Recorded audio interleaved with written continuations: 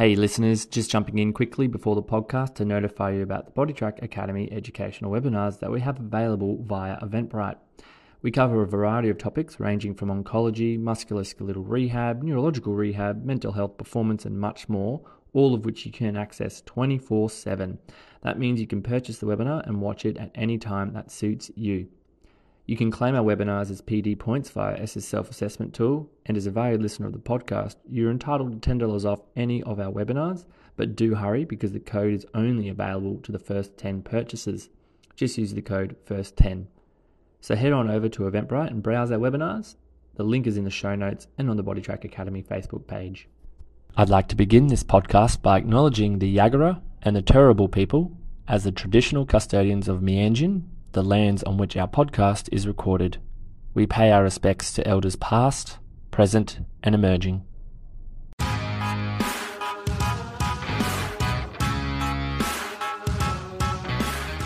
Welcome to the Bodytrack Academy podcast created by EPs for EPs. The podcast will take you on an in-depth understanding of everything an EP is faced with on a day-to-day basis, including clinical, personal, and business practices to ensure you become the best practitioner possible. If you enjoy the podcast, make sure you like, share, follow us on whatever streaming service you use to ensure the message spreads and you are notified of any new podcasts or educational resources available to you.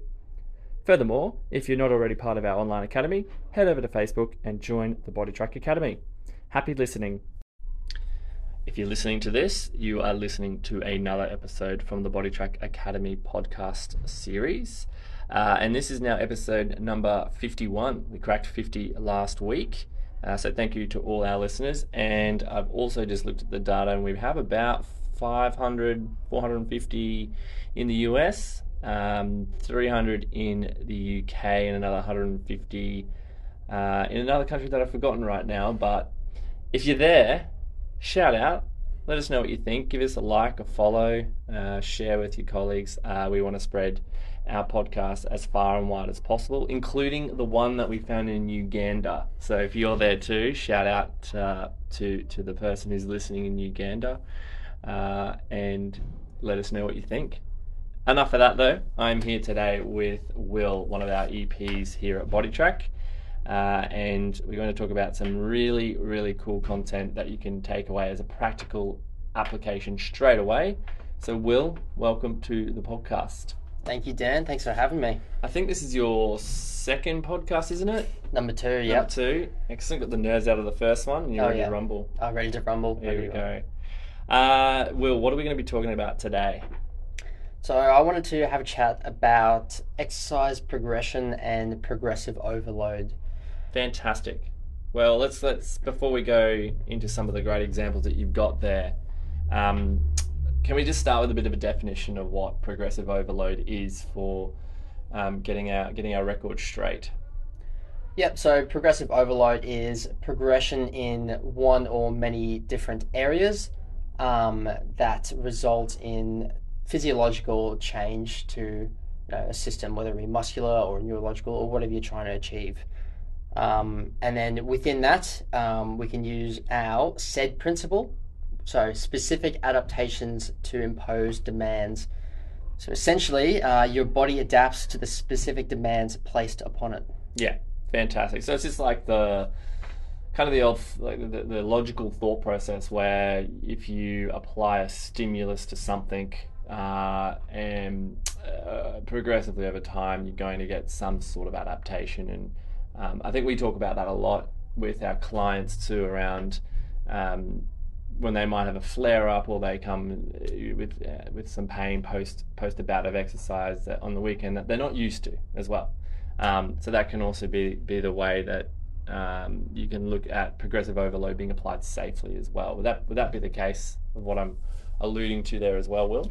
Yeah, precisely. And what you're sort of alluding to is that there are also different ways to progressively overload, which can help when a client is within for example, a flare-up. And so it doesn't just have to be your classic increase in exercise volume as we think about it. So usually as EPs, we think, okay, well, to make this person stronger, we've got to increase their sets, their reps, their weight, Yeah. which are all really good ways to do that.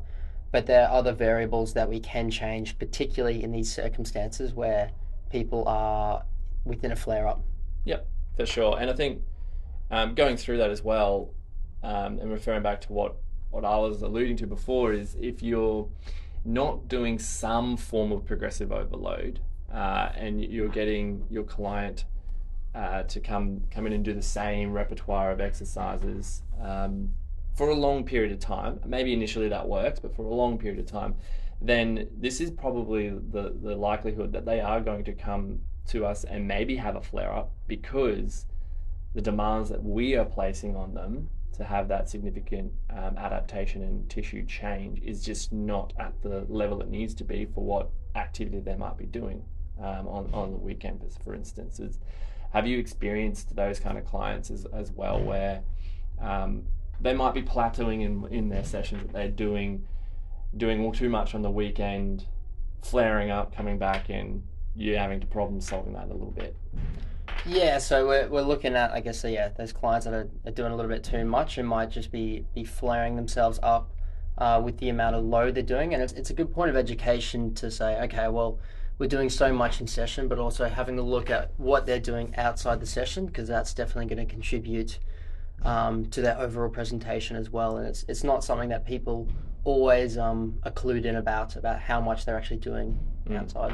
And just going off from that too, you will get clients, well, particularly here for us, we've definitely had clients who have the perception that they are doing enough in sessions with us or externally to then have the capacity to tolerate the demands that they're placing on it externally. But that can be a bit of a difficult conversation to have, because sometimes we only see a person once a week for 30 minutes and they're not doing their home exercises, and that progressive overload can be hard to achieve by doing that minimal dose, that little dose that is just not actually enough to stimulate progressive overload and change as well. So experiences at all where you've had to sort of mitigate that and talk to your clients about those changes that are required in terms of their exercise during the week? Have you had those experiences, and how did it go? Yeah, you're right. It can sometimes be a hard conversation with people, and also if you're not seeing the results that they want to see or that you would like to see or that you expect, that's one thing to look at particularly is, what are they doing throughout the week? Look, I'm seeing you once a week. Is that going to be enough? Are we getting enough stimulus to actually make a meaningful change here? And what is that going to require? And, in that circumstance, it might be that, okay, well, let's actually have another session, with myself throughout the week. That way we know we're getting a minimum 2 in the week, and then you can look at, modifying whatever else they're doing. But it can be a good sort of point of education, saying, okay, we're not getting results with what we're currently doing. What are we going to change now to try and meet the goals? Yeah, and I think you've put in a really good point there, because I mean the main aim of all of this in rehab, or even in someone who is healthy and just needing and wanting to improve muscle mass or cardiorespiratory fitness, closing the gap between that current capacity and the client's goals of what they want to achieve as well. And to be honest, if you're not really reviewing their goals frequently enough, then this is where we start to miss the point or miss the direction, or get misguided in terms of how we're going about with their weekly exercise.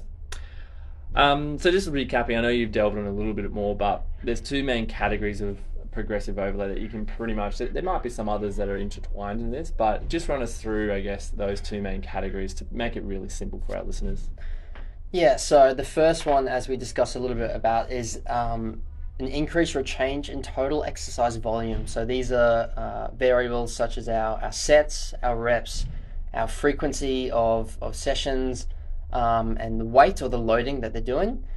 So that's the first category there. And the second being manipulation of performance variables. And this includes no increase in volume. So these can be things like task complexity, muscle contraction type, exercise speed, changing your basis support or your stability.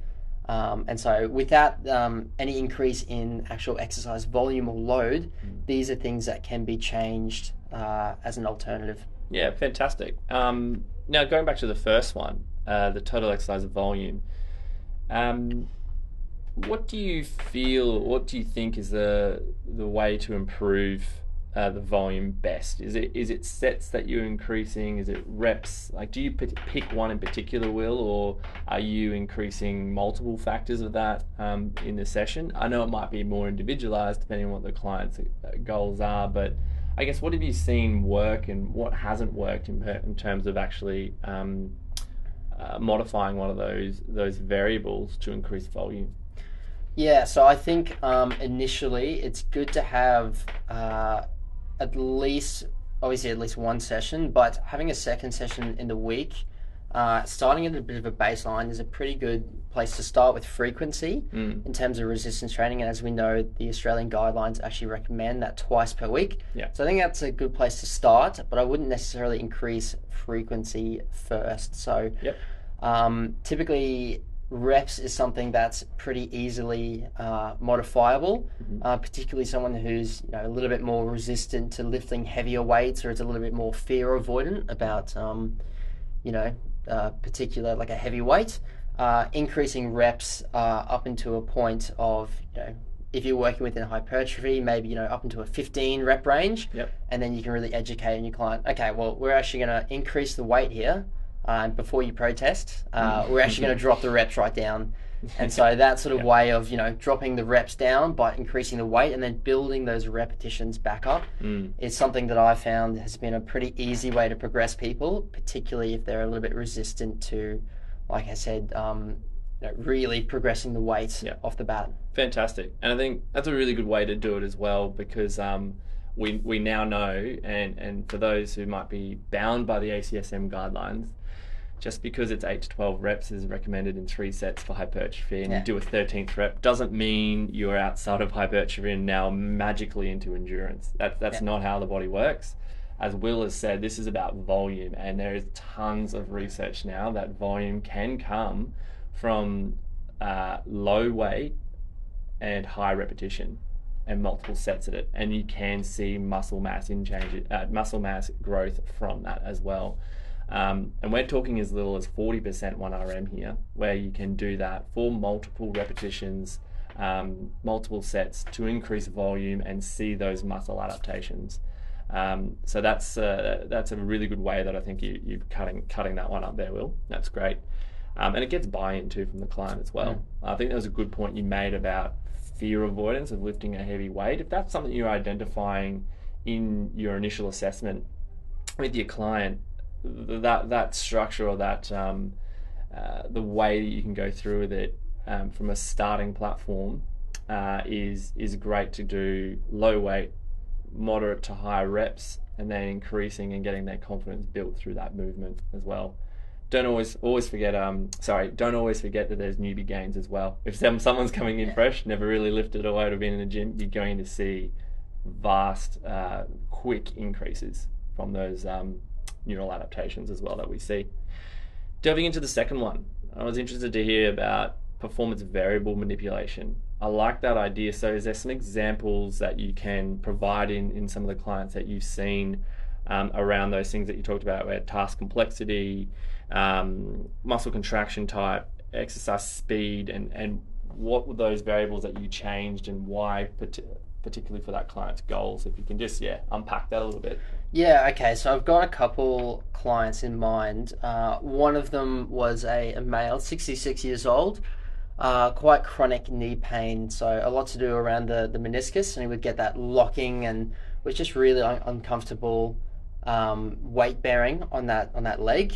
Made some good progress with him actually, sort of worked through a bit of fear avoidant behaviors and movements with him, but did get to the stage where a little bit too much volume did sort of push him over the edge, and he did experience a flare-up. So had a bit of a flare-up within the knee, and then that sort of set us back in a bit where we're like, okay, we're not going to keep increasing the volume if that's sort of your current capacity and your current limit.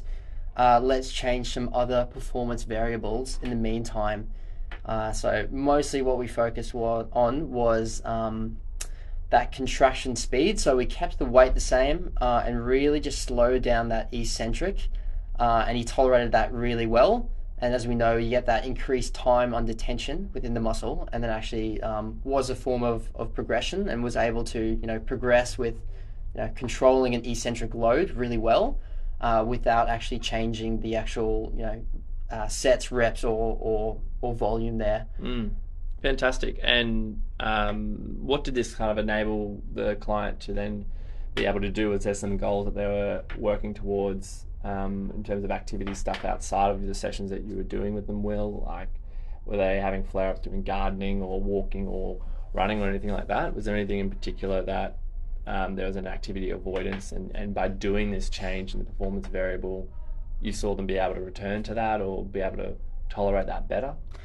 Yeah, probably more so within like an eccentric focus. So within the knee, obviously anything, going downstairs or going upstairs, so it's going to be very much quad dominant.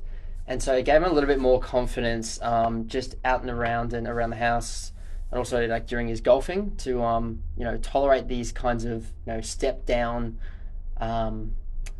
movements a little bit better. So being able to control like an eccentric load a little bit more comfortably and having more confidence to do so. Fantastic. And then I think the other point I just thought of then actually was the progressive overload. When you look at research, it is probably more consistent with the first category that you're talking about, increasing the volume. Now, a lot of clients are going to come to us where they'll come in and they'll say, I don't want to come in looking like Arnie. Yeah. We do get that a fair amount. They just want to be able to move freely and be having a healthy, well-balanced lifestyle, really. So I guess how do you mitigate that thought process? Because that's probably a preconceived thought that someone's coming in and going, a gym, it's going to make me work harder, lift more weights, I'm going to put on muscle, I'm going to become bulky. These are the misconceptions as well that people are coming in with. Are you addressing that in the initial assessment or as it comes up? And what's the importance that you place on the education around progressive overload? Because if I was a unassuming client coming in, if I hear the words, I guess, progressive overload, I'm thinking I'm going to have to lift more, I'm going to have to do more reps, I'm going to have to do a progressive overload on a cardio program too, where I have to sprint harder and all those. That's probably what I'm thinking. So how do you change that mindset? Will, is there education that you provide, like you've talked about today? Is there informative brochures? Is there case studies? How do you go about that? Yeah, I think it's about clearly laying it out in the initial assessment and managing expectations, and it really does come back to that sort of SAID principle, and you really want to be specific to the demands that you're placing on the body. So if someone comes in, they're like, okay, well, I want to get stronger. You're like, okay, well, that's going to require some form of progressive overload, which may include, lifting heavy weights or increasing your strength in that way. And sort of managing expectations that way. So someone comes in, they're like, okay, well, we know that strength isn't the be all end all.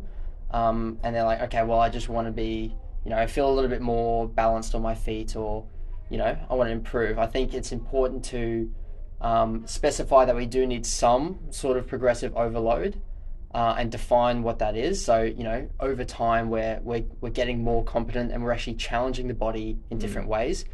But we can do this in a variety of ways, and it doesn't just have to be through greater intensity or lifting heavier weights necessarily. There are other ways, and there's never one way to treat.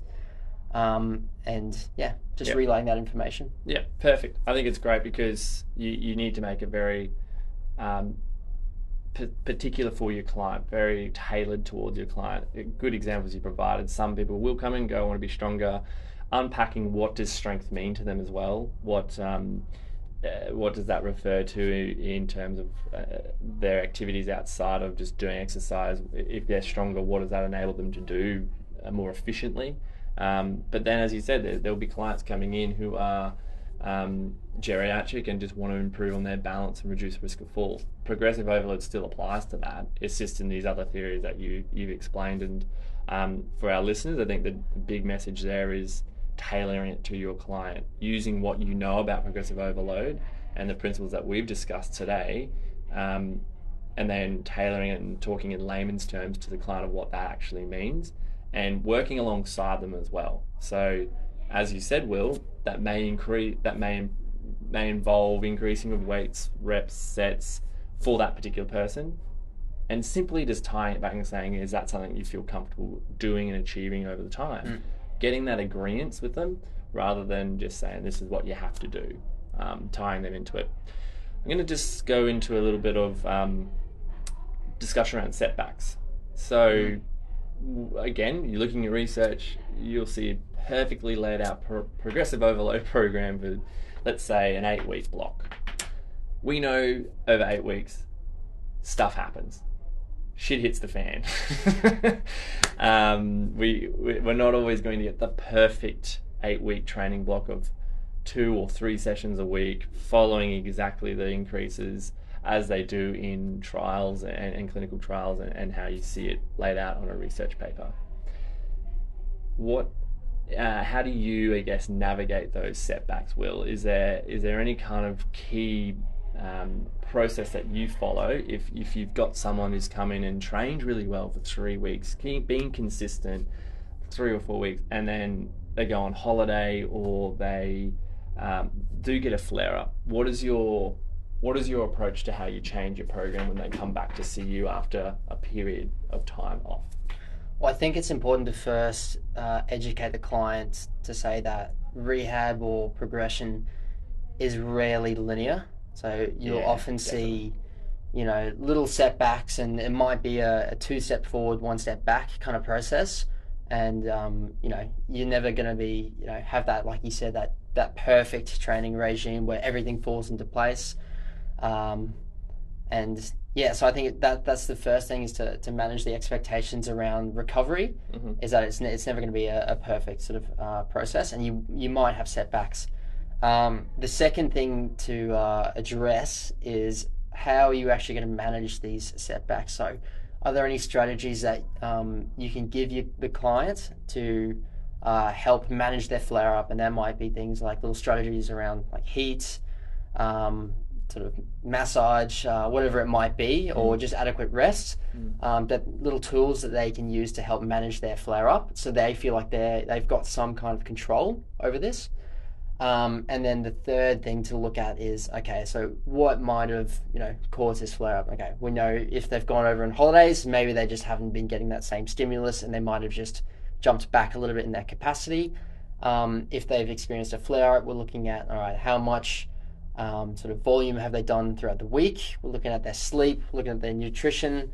Obviously, you're going through all those psychosocial factors as well, because as we know, they all contribute to the experience of pain and a flare-up. And then you're thinking about how are you going to try either mitigate that in future, or what are you going to change in terms of your, I guess, approach. And so one simple way is to just sort of cut back on the sets and reps. So same with as progressive overload is, building up those things, you can do the reverse. And while someone is within a flare-up, you can pretty easily just take those back and use that as a form of regression. And the second one is you can utilize those other performance variables and go, okay, look, in the meantime, we're not going to increase your loading at all, but we are going to work on some different areas, and we can still progress, but things that aren't going to be irritating or aggravating. And it doesn't mean we'll be there forever, but it can just be a good little intermediate period before we get you back on track. Yep, I think that's really well done. And again, it's a tailored experience, isn't it, for that client? So I think, again, some research you can look at, and it's suggestions of a percentage that you cut back on from the weight or the reps or the sets that you do. Again, that's not probably going to be as applicable for the client. So this discussion today really is about looking at what the research is and how it's done, but then taking it to an actual clinical practice. You have to be adaptable in yourself and do problem solving decision making to achieve the best outcome for the client, and having the client involved in that situation as well. So it's not just you saying this is what you must do. You are providing the professional advice, but getting their buy-in on that as well. So that's a key thing. They can become, in my experience, can become quite distressed by it as well, when they might be feeling like they're on track to improving in their cardiorespiratory fitness, their strength, their muscle mass, to be able to achieve that activity that they like to do. A key example I have is I've got a fair few golfers who like to swing the club way too hard and fast on the weekend and have way too much excessive and forceful rotation, and come in and see me with hip and back issues after we've been progressing really well. So the conversation that you were just saying, and laying it out and educating and having that discussion with your client, is the first port of call that you do. And giving them something else to do in the session that is a sense of achievement. Remember, these people are probably going to come to you feeling very distressed and like a huge setback has occurred. A great thing that you've done there, Will, is highlight that second category of progressive overload, where you manipulate the performance variable. You can actually do things where they are still getting challenged, they're still progressively overloading, but just in a different way. If they're unable to take a lot of load through, say, the lower limb, instead of making it a closed chain exercise, you can do the same muscle group but in an open chain, to still get them to feel like they're able to get that exercise adaptation, be challenged by it, and have a sense of achievement. That's I think a key outcome from that. Any other comments that you have before we wrap this up with a few points at all, Will? Is there any other case studies that you had that our listeners would be able to feed off to apply in their practice?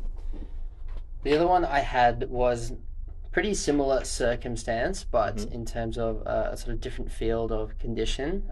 So this was a 47-year-old female client of mine who's coming with rheumatoid arthritis. And so obviously within that condition, there's a little bit that can change throughout the week and can sometimes come in a lot more flared up than usual, particularly within the hands or the wrists. And that's where we can really alter and change those performance variables. So particularly if it's within the hands and they're unable to tolerate really any load through the wrists, that's when you can, let's see what we can change, and then keep our exercise volume the same, so we're not actually continually going into another flare up, but we're actually changing things in a way that it doesn't exacerbate the flare. Fantastic, that's good. And is there any key examples of exercises that you would adapt in that situation, if you can cast your mind back to that case? I've put him on the spot here. Yeah. What I would say is probably what we have gone through most is changing our isotonic movements as well to more of an isometric. And so one of the changes that you can make is sort of the muscle contraction type. And so it's typically tolerated a lot more than moving through a full range of motion. So if we can, increase the time under tension again. So we're thinking about, maybe we're not doing crab walks or hip abductions. Maybe we're going to do a flamingo on the ball and just hold that position, or even a single leg stance. And still trying to get to a point of muscular fatigue. Because that's going to be key. You want to hit muscular fatigue before you hit, a pain threshold. So you're getting, a good stimulus there.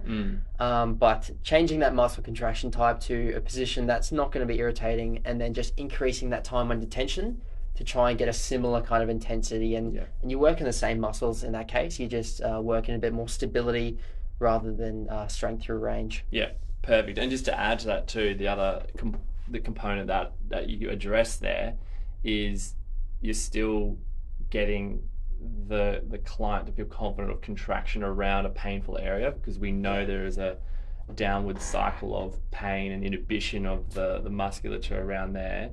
And it's that breaking that difference of I'm in pain, I need to rest, which is what the client is probably thinking, to actually we can still load this appropriately. We just need to scale back and find out what's suitable for you. So your examples there were great, where you're going from a crab walk, which is more of that closed kinetic chain, to an isometric hold where you're doing a flamingo, where it's still targeting that lateral hip, still in a closed chain, but then that's a great way to keep establishing that corticomotor as well, so the brain and the muscle connection, to know that they can get that activation of the muscle there. And in some ways as well, and anecdotally speaking, it's almost like a bit of an analgesic effect too. If they're having a bit of a lateral hip discomfort, that isometric exercise can actually mitigate some of that discomfort they're feeling, and they actually start to feel a bit better as well. Side note there though. But then like the last thing you can do from that is make it open chain, so you can actually even regress it further to a side lying clam or a side lying straight leg raise under an isotonic or an isometric. So there's so many different ways that you can just continually problem solve, and to get to the point of the client feeling like they are getting benefit from the session, and that they're, two birds, one stone. They're feeling like in this case, their hip is getting better, and it's not increasing pain. It's actually feeling a bit better, and they're continuing to establish muscle activation around that area, and giving them confidence to be able to progress from that flare up of that pain that they've experienced. I think that might do us, Will. I think so. What would the main takeaways be here for you, for our listeners? My main takeaways would be just understanding the two different ways that you can, or the two different categories you can progress with the overload, and just have those in your back pocket. So having ways that you can modify the session, but still keep your client progressing forward without necessarily having to push them into increased weight or reps. And then the second one would be just to keep it specific. So try and change variables that are still going to benefit the client, and whether it be stability or eccentric contraction. Try and keep it specific to whatever the client's goals are. Fantastic. Great takeaway points there for our associates. Will, thank you very much for episode number 51. Thank you, joining Dan. us. And as always, you can follow us on the Bodytrack Academy Facebook. We've got resources, etc. on there. There's also access to our educational webinars that you can purchase as well. We've got a code FIRST10 for discount off that. And if there is those listeners out in the States, Ireland, UK, I think there's a couple others in there, reach out, let us know what you think. What do you want to listen to, or what do you want to hear from us as well? Because we are a clinical practice for exercise physiology only. Thanks very much, listeners, and we'll be back shortly.